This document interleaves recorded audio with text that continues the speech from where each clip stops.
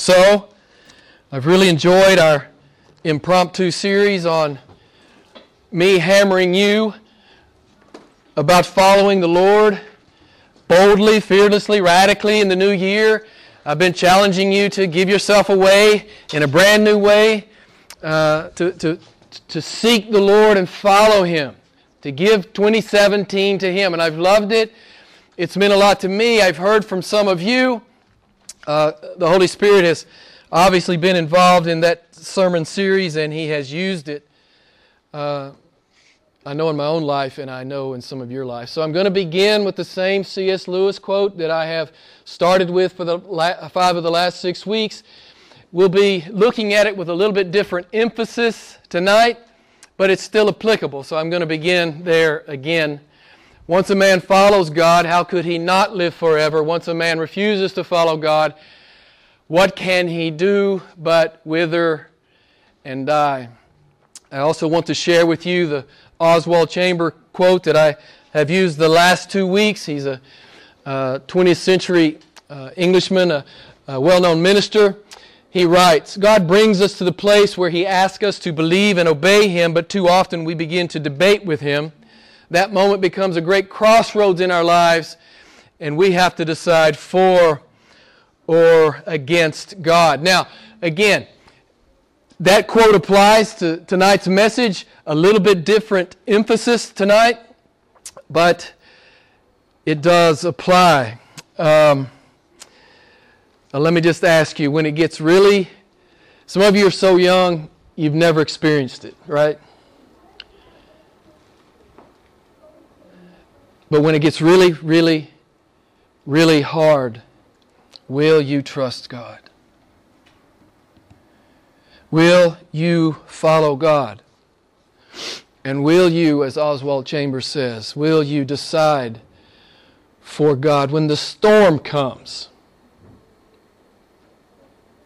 When the storm comes.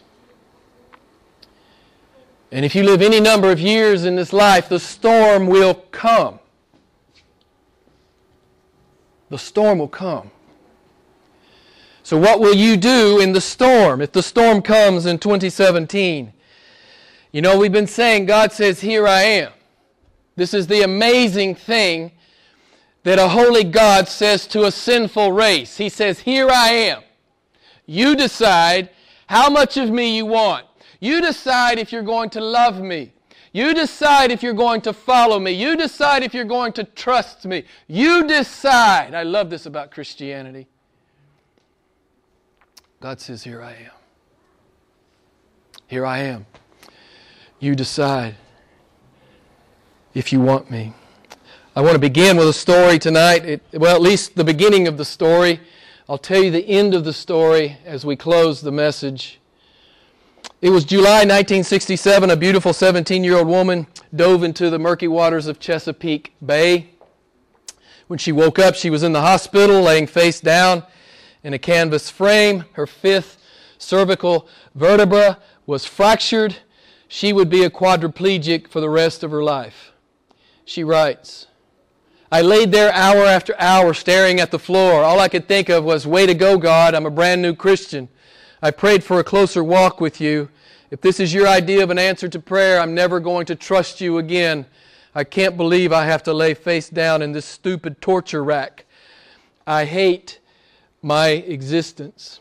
She continues, "My thoughts got darker and darker. No longer was my bitterness a tiny trickle. It became a raging torrent. I was done. I was broken. I can't do this. I can't live like this. I would rather die than face this.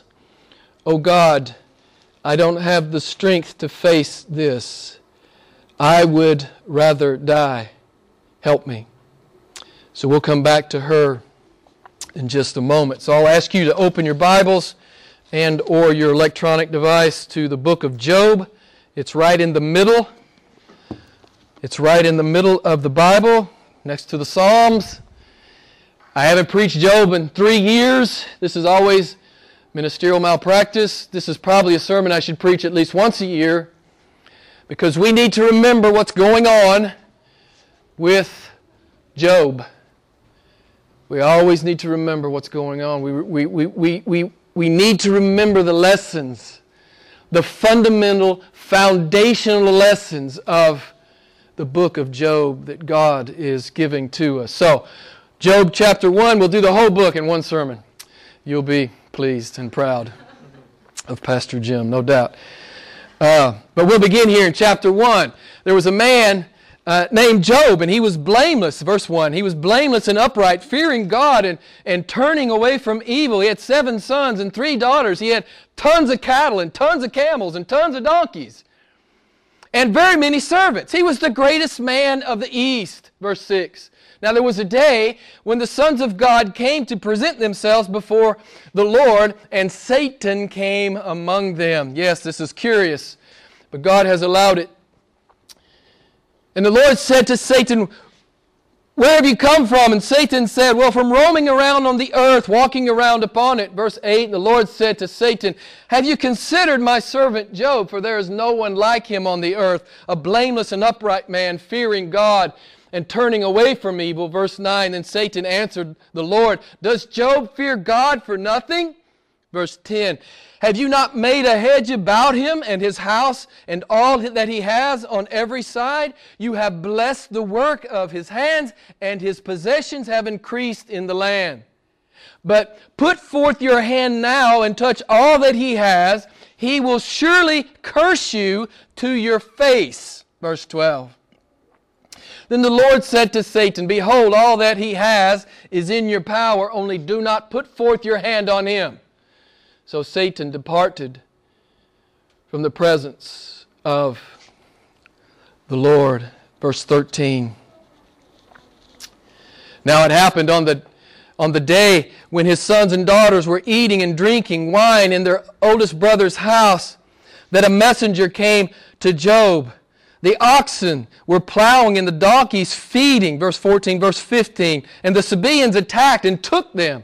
They also slew the servants with the edge of the sword. Verse 16. While he was still speaking, another messenger came, and he said, "The fire of God fell from heaven and burned up the sheep and the servants who were consumed with them." Verse 17. While he was still speaking, another messenger came and said, the Chaldeans formed 3 bands and made a raid on the camels and took them and slew the servants with the edge of the sword. And I alone have escaped. To tell you, verse 18, while he was still speaking, yet another messenger came and said, "Your sons and your daughters were eating and drinking wine in their oldest brother's house. And behold, a great wind came from across the wilderness and struck the 4 corners of the house. And it fell on the young people, and they died. And I alone have escaped to tell you." So Job's world ends. Utter despair, perfect anguish. It made me think of, anytime I look at Job, I always think of Luke 22. You may remember Luke 22:31. Jesus turns to Peter, and out of the blue he says, "Satan has demanded to sift you like wheat." You remember? Satan has demanded to sift you like wheat. You look up the Greek word there, translated sift, and it basically is saying Satan wants to test your faith to the point of overthrow. Now, this is what Satan is interested in the believer's life. He's going to test your faith to the point of overthrowing it if possible. This is always his goal. This is what Satan has asked to do in Job's life, and a sovereign God has given him leave to a point to test the faith of Job. The question is, what will Job do? The more important question for you and me tonight is, what will you do? What will you do when the test comes? The test will come. The test always comes. God speaks about it frequently in the New Testament. The test will come. In fact, Peter says it's necessary that your faith come out as pure gold, that your salvation will be assured, right? The test will come, beloved. I lovingly warn you, the test is coming. If you're not in the midst of one, a test will come. And some of you are so young, you have been blessed, you've not yet faced that test. I've often heard the book of Job described as a lesson on why Christians suffer. That's not even close.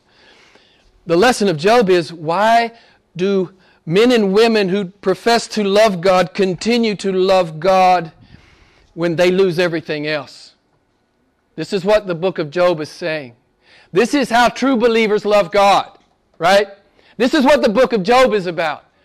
Why do believing men and women continue to love God when everything else is stripped away? That's really what we're seeing. And you know, Satan hates men and women who love God like that, right? Not very many. Satan hates men and women who love God like that. And beloved, He's asking to sift you tonight. If you're a believer, He's asking for you. He is asking for you. It's just part of the truth of the book. So let me ask you, why do you serve God? Is it because of health, wealth, and prosperity? Is it because of this false gospel that's preached in much of the world these days? Do you see God as your hey boy? Is God your servant? Is God your Santa Claus? Is God your genie in a bottle? Is that what God is to you? Let me ask you, do you love Him more than you love the blessings? Let me just ask you to be honest with yourself. If it all went away, if all the blessing went away, would you love Him? This is the accusation Satan is making against you, and he's making against me right now. Jim only loves you because it's good for him. Business is good. He's got food on the table. His health is pretty good. He's an old man. He doesn't look so good anymore, but his health is pretty good. So,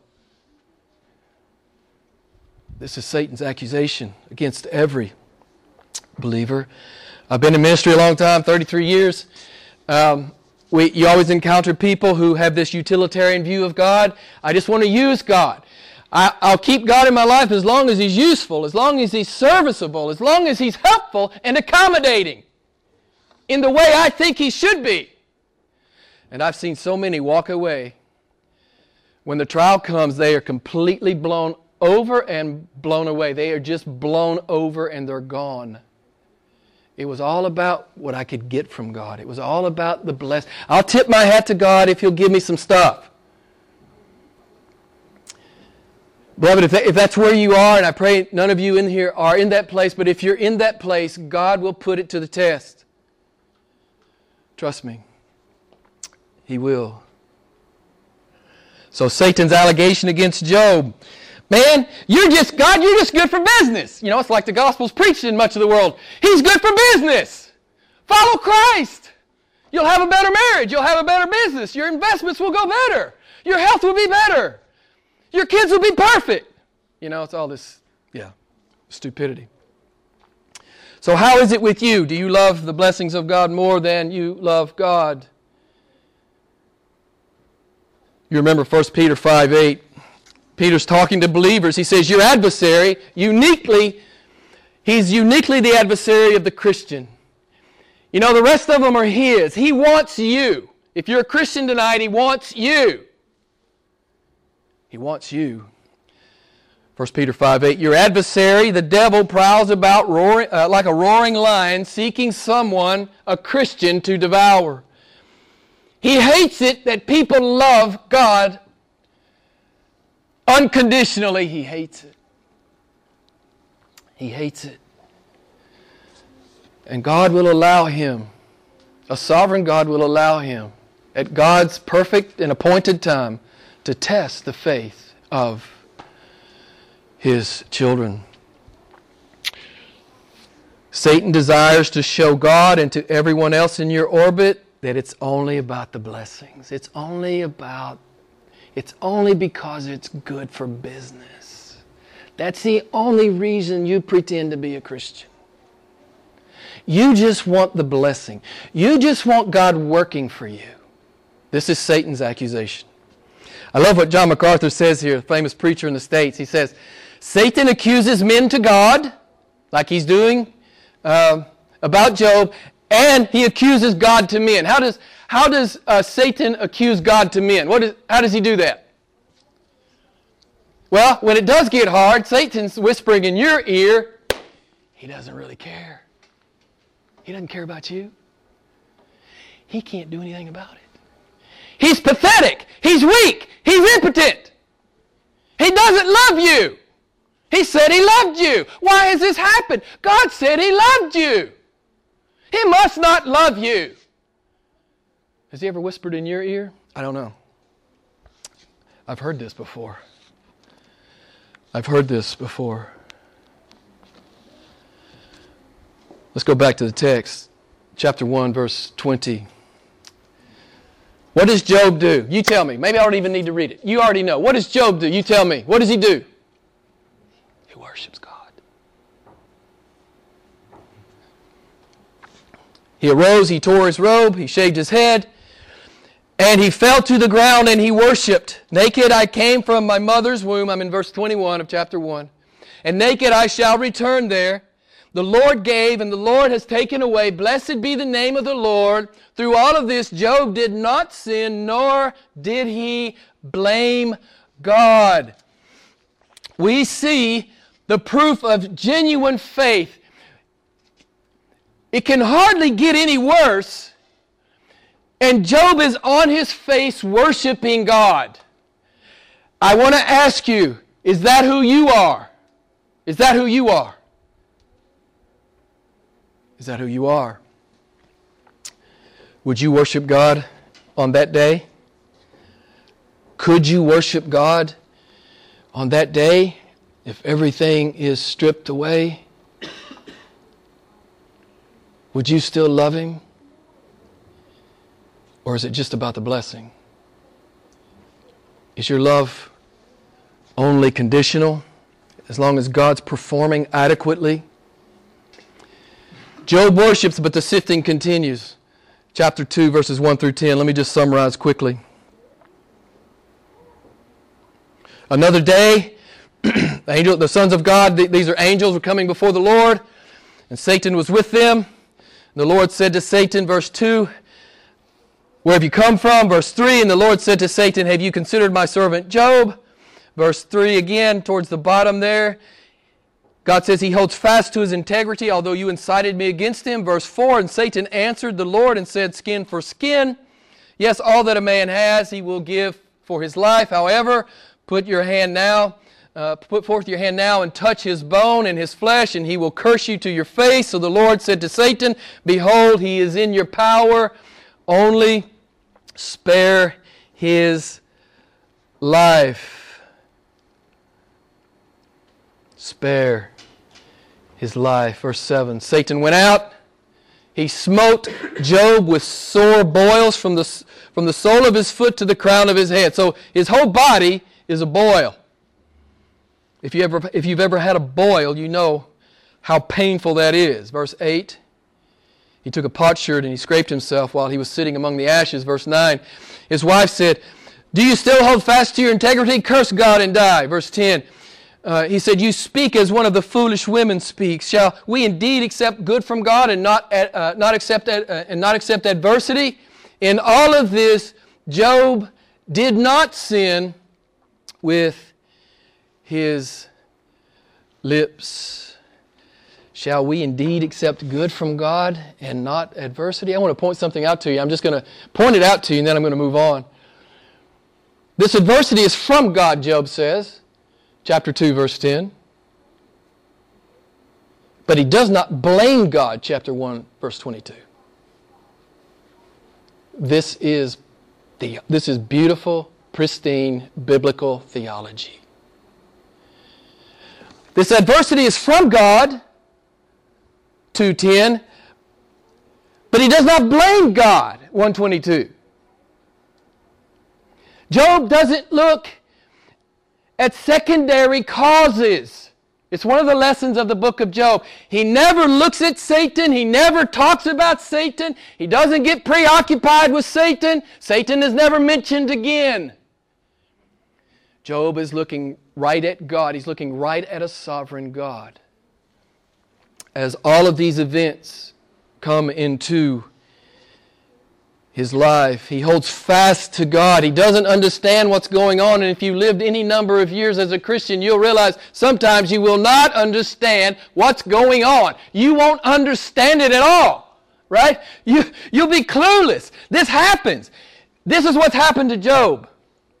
He doesn't really understand what's going on. And I want to ask you, is it okay with you if you don't understand?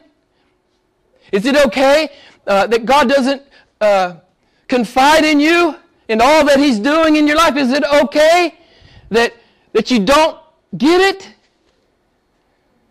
Job doesn't get it. And if you're walking with Jesus Christ, there'll be times when you don't get it. Is it okay with you? Do you love Him that much? Do you trust Him that much? Job had a simplistic theology. It was the theology of the day. You know, it's the big sin, big suffering, right? I shouldn't be suffering. I'm a righteous man. The only people that suffer like this are big sinners. So if you're a big sinner, you're going to suffer big, right? Now, if you have big righteousness, there's going to be big prosperity. It was a very, very simplistic, wooden kind of theology. It was prominent in that day. Job and his friends that will come and speak to him, Bildad, Eliphaz, and Zophar, they all believe this. God always temporally blesses the righteous and He always temporally afflicts the wicked. Well, you don't have to look around but just a day or two and you realize how false this is. It's just false. It's just false. As a universal principle, it's just false. This is another thing God is doing in Job's life. You know, Job's got God in a little box, and God's going to blow it up. Some of you, I hazard a guess, still have God in some kind of little box. God doesn't like to be in a box. He will not tolerate being in a box. And if you've got God in a box, He will blow up your box. Trust me, He will do it in love. It's one of the best things He can do for you is to blow up that little box you have Him in. Because when He blows up that little box, you'll see Him for who He is and you'll love Him all the more. So God will not stay in this little teeny theological box that Job and his friends have him in. You know, that one-dimensional kind of you-centered, me-centered box that many of us like to get into. Let me talk just a moment. I'm going to read you somewhat of a lengthy quote from John Piper, American preacher, about the state of modern evangelical churches and our superficial view of God as it relates to suffering and evil. Listen to what he says. This is a beautiful quote. The vision of God in relation to evil and suffering in most churches these days is frivolous. The church has not been spending its energy to go deep with the unfathomable God of the Bible. Against the overwhelming weight and seriousness of the Bible, much of the modern church is choosing to become more light, more shallow, more entertainment-oriented. Therefore, it has become successful in its irrelevance to massive suffering and evil in the world. The popular God of the fun church is simply too small and too affable to hold a hurricane in His hand. The Bible explodes such trivial notions of the Almighty. I love that paragraph. Some of you have a cartoon God in your head. It's just how you were raised. Some of you have never gone deep into the Scripture. You don't know what God says about Himself in Job because you've never opened it. You've never read it. You've never prayed through it. Our God holds a hurricane in His hand, beloved. Every hurricane. He holds it in His hand. He's a sovereign God. There's not one rogue molecule in the whole cosmos. And if you don't understand that, then you don't understand who Jehovah is. You've got some caricature of Jehovah. I love the book of Job. I love it. It makes me get on my face. It makes me worship. This is an awesome God. This is an awesome God. The Lord gives and the Lord takes away. Shall we accept good from God and not accept adversity? As one theologian says, one thing you learn from the book of Job, Satan is a dog on a leash. He's real, but he's on a leash. He's on God's leash. So what Satan means for evil, someone tell me, should I have to finish this? What Satan means for evil, what? Anybody? You know. God means for good, right? What Satan means for evil, God means for good. Satan's going to test Job's faith. God's going to bring him through. Like fine gold. God is going to bring Job, his child, through. So what is the best gift of God? Health, wealth, and prosperity today? Is that it? Success today, power today, accomplishment today, renown today, acknowledgement today? What's the best gift from God today? What is it? Someone tell me. What's the best thing God can give you now? It's Himself. It's what He's going to give to Job. It's what He's giving to Job. Sometimes God does it through great blessing. Sometimes He does it through great trial. This is the prerogative of God. This is God's business. It's not yours and it's not mine. This is God's business. So, Job's friends show up. I mentioned them to you earlier. And they spend 29 chapters talking about it. Basically, they accuse him of some great sin or this would have never happened, right? So they actually exacerbate his suffering, right? They come along and they get meaner and meaner and meaner. There are 3 cycles here of discussions. And they just get harsher and harsher all the time with Job. And Job arrives at that place that our 17-year-old quadriplegic did. He desires death. And while Job never renounces God or discards his faith and his trust in God, he begins to question God. Let me just read a couple of verses for you. Job 10, 1 and 2. I will give full vent to my complaint. I will speak in the bitterness of my soul, and I will say to God, do not condemn me. Let me know why you have contended with me. Job 13, 3. I would speak to the Almighty, and I desire to argue with God. Job 23, 3 and 4. Oh, that I knew where I might find Him, that I might come to His seat. I would present my case before Him and fill my mouth with arguments. Job 31, 35. Oh, that I had one to hear me. Behold, here is my signature. Let the Almighty answer me. Oh, guess what? You already know. Who answers? God. God answers.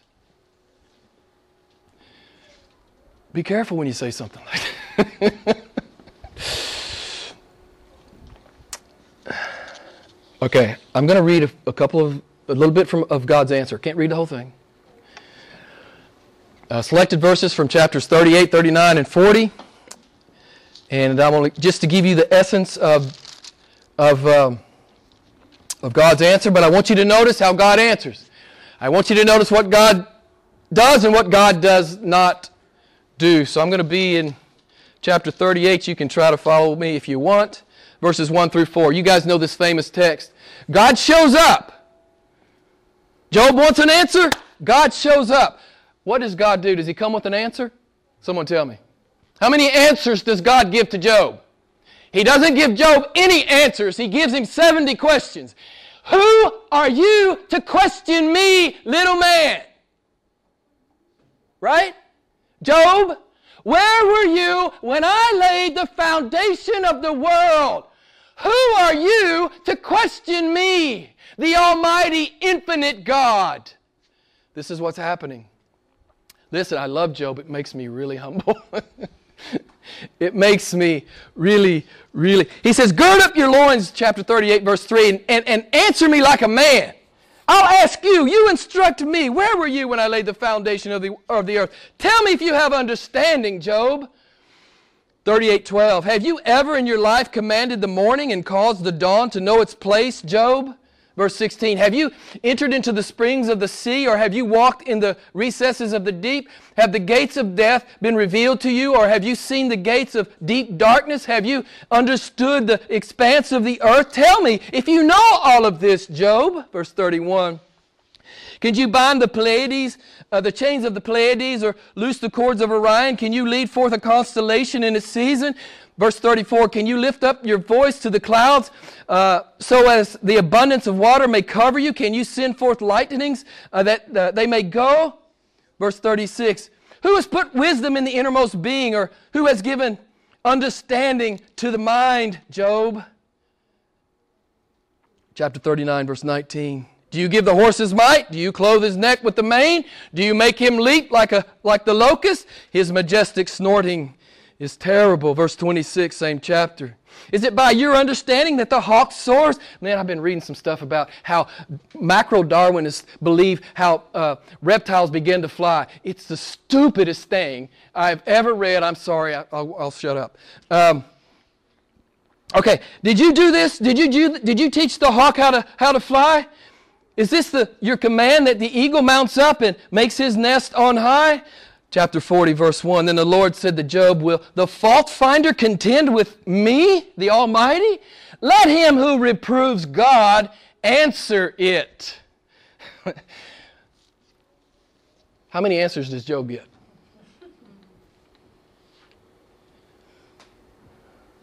Let me ask you, are you questioning God? This is never a good policy. Job gets no answers. He gets no answers. God does not give an account of himself. Actually, Elihu, who comes late into the picture, he actually says this in Job 33:13. He does not give an account of himself to men. God does not do it. You know, I always get asked the question. I'm a pastor, right? So I always get the question. You know, I get the 10 most frequently asked questions. Why this? Why this? Why this? Why this? Why this? And what I always say, some of you might can quote me here. What do I always say? The Bible is not God's explanation. He's not trying to explain himself to you. He's not trying to explain himself to anybody. God's just revealing himself, right? As an awesome creator and redeemer. This is what God does. You can ask all the questions you want when you get there. I don't know if he'll answer them or not. You'll probably be too busy worshiping. But he might. He might answer some of those questions. God comes to Job. It's beautiful. You know, it reminds me of that great text, Romans 9:20. You know, we were studying it with the young adults, and you know, you have this mystery, God's sovereignty and man's responsibility in salvation, and people get all red-faced and messed up about it. And I just love the way Paul talks about this. He says, who are you to question God about this? The thing molded will not say to the molder, why did you make me like this, will it? Does not the powder have the right over the clay? Listen, beloved, we need some humility before God in the modern church. There seems to be a dearth of the proper kind of fear and trembling before the Lord.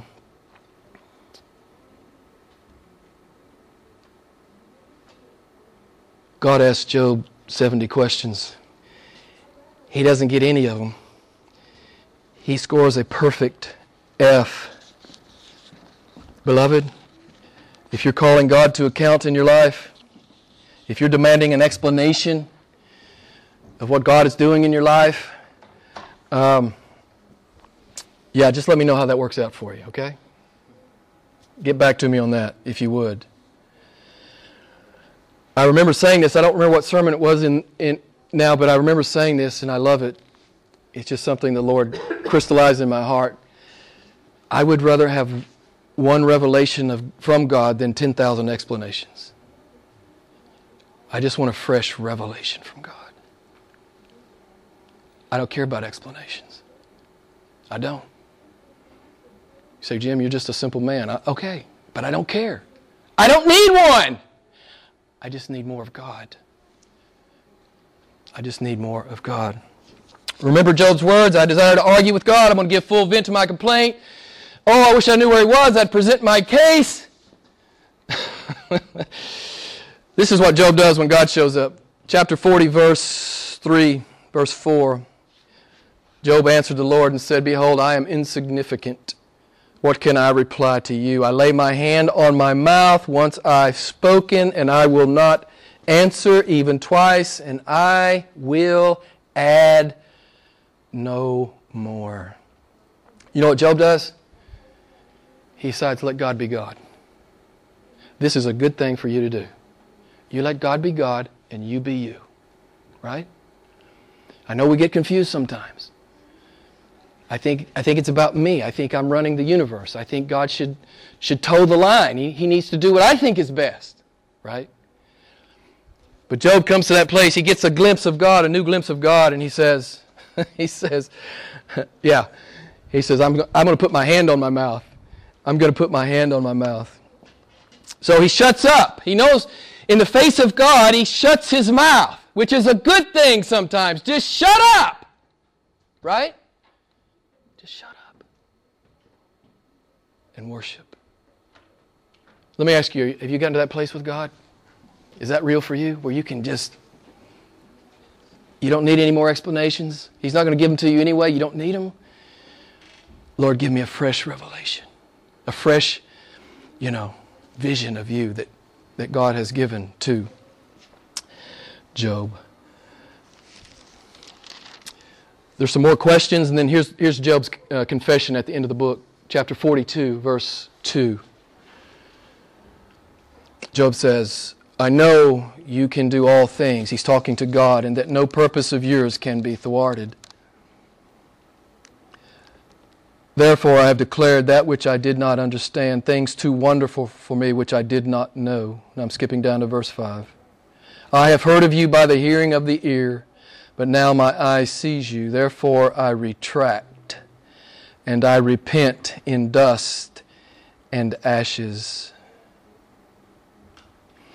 I love what he says here. He says, things I did not understand, things too wonderful for me that I did not know. He's come out more in love with God. This is what happens to the true believer in the trial. You will come out more in love with God. You will have more faith in God. You will have a larger testimony. One of my mentor used to say, well, I've got this problem, Jim. I got this problem. His name is Jim too, And he'd say, hey, God's giving you a story.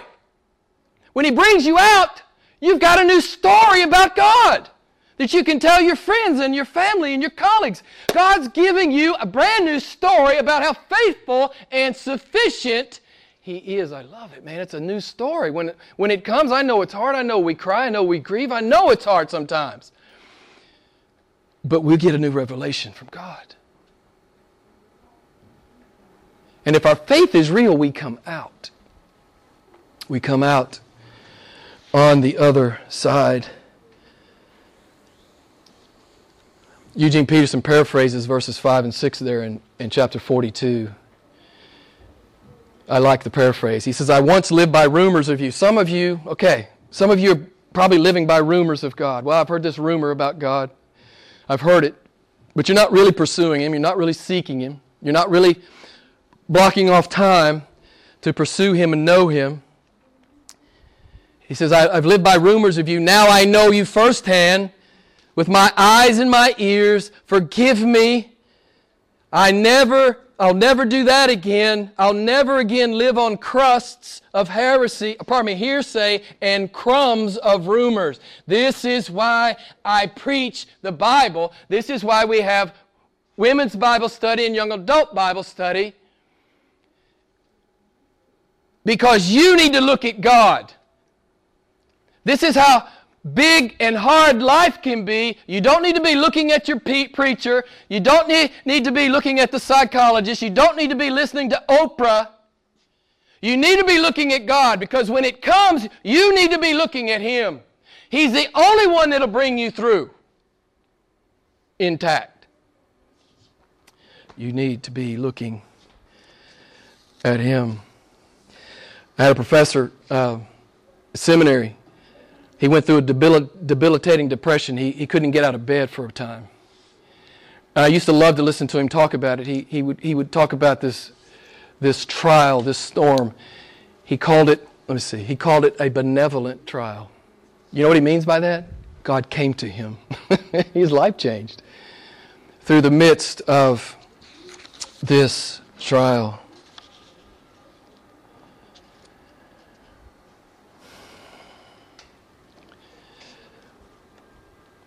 We used to talk about this quite a bit in Young Adult Bible Study about a year or so ago. I got it from C.S. Lewis.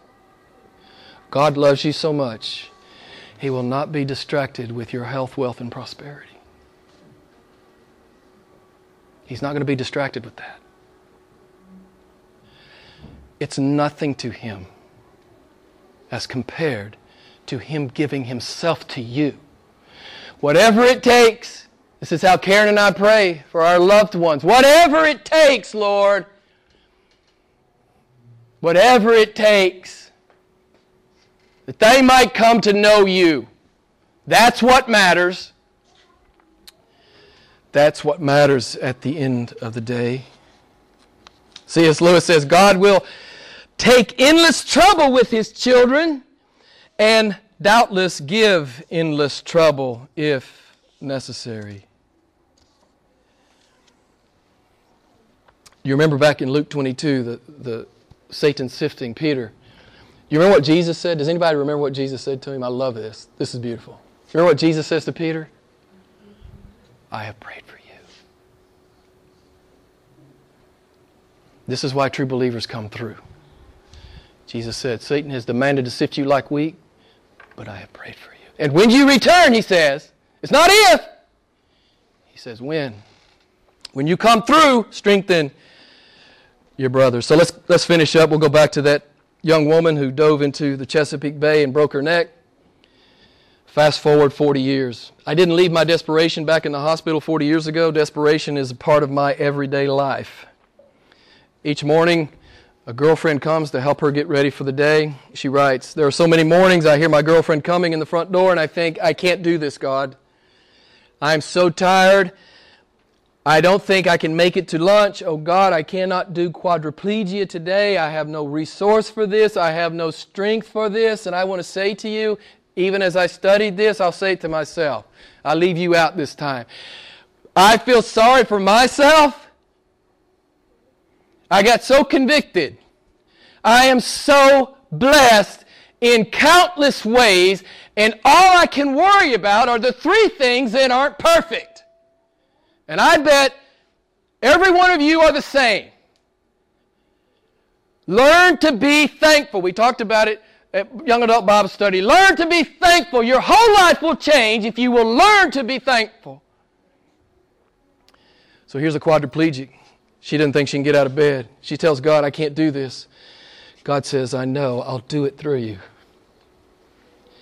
She tells God, she says, I don't have a smile for my friend. God says, you can use mine.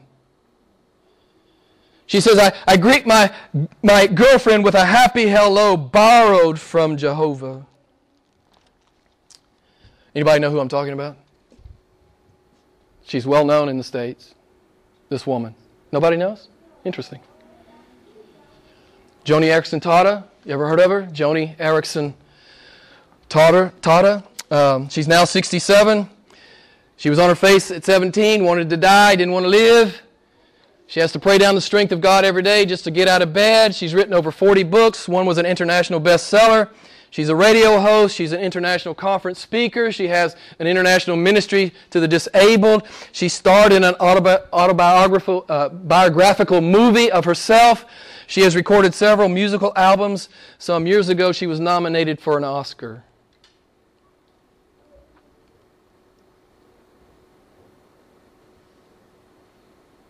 She says, God used her suffering to sandblast her to the core that she might be better bonded to Jesus. I love that.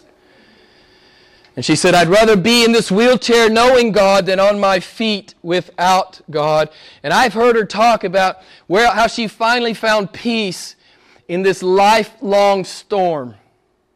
It was when she realized that this was not some dumb, bad luck accident, that God was behind it all, doing something well beyond what she could understand. She starts talking about Ephesians 1:11, the God who works all things after the counsel of His will. And Romans 8:28, who causes all things to work together for good to those who love Him, those called according to His purpose.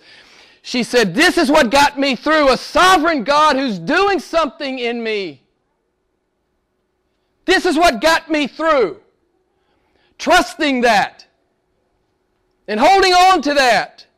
This means something. Quadriplegia is not just a waste of my time. It means something. I shared that with you a couple of weeks ago about the woman who survived a saline abortion. And she's got maladies and a limp because of this attempt to abort her as a baby in her mother's womb. And she said that beautiful thing, you may remember. She says, my weakness is my sermon. Joni Ereck is, her quadriplegia is her sermon. So, beloved, no more trivial notions about God, I pray. When the storm comes to you, and it will come, don't waste it. Make much of God in it.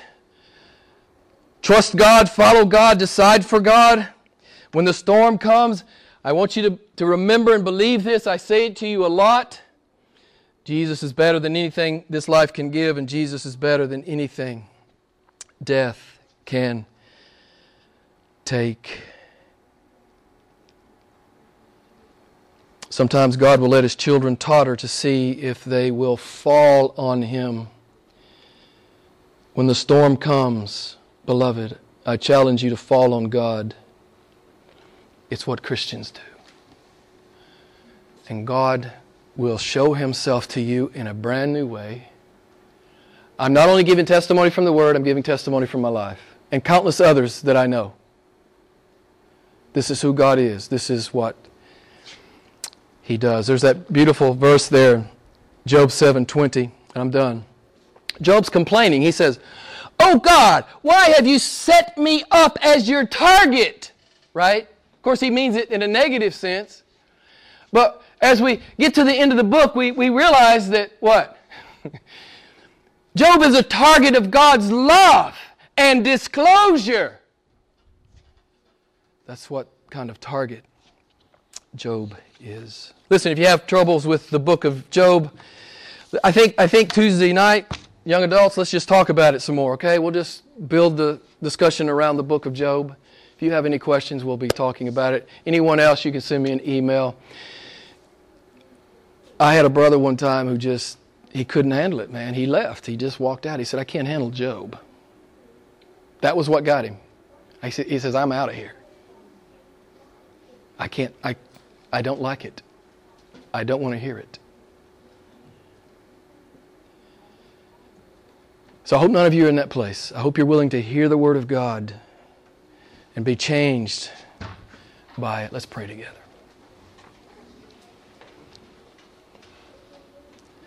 Lord, we thank You for this great text. We thank You for preserving it for us. We thank You for all the astonishing lessons that we learn in it. Help us, Father, to process these deep and weighty things. I pray we'll all be ready when the storm comes. I pray we'll be ready to make much of Jesus. For that's what the storm is about.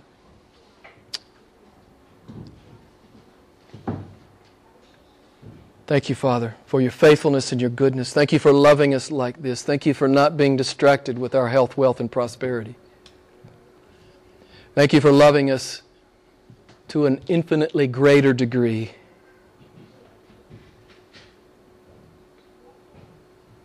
We praise You, Lord Jesus. It's in Your name that we pray. Amen.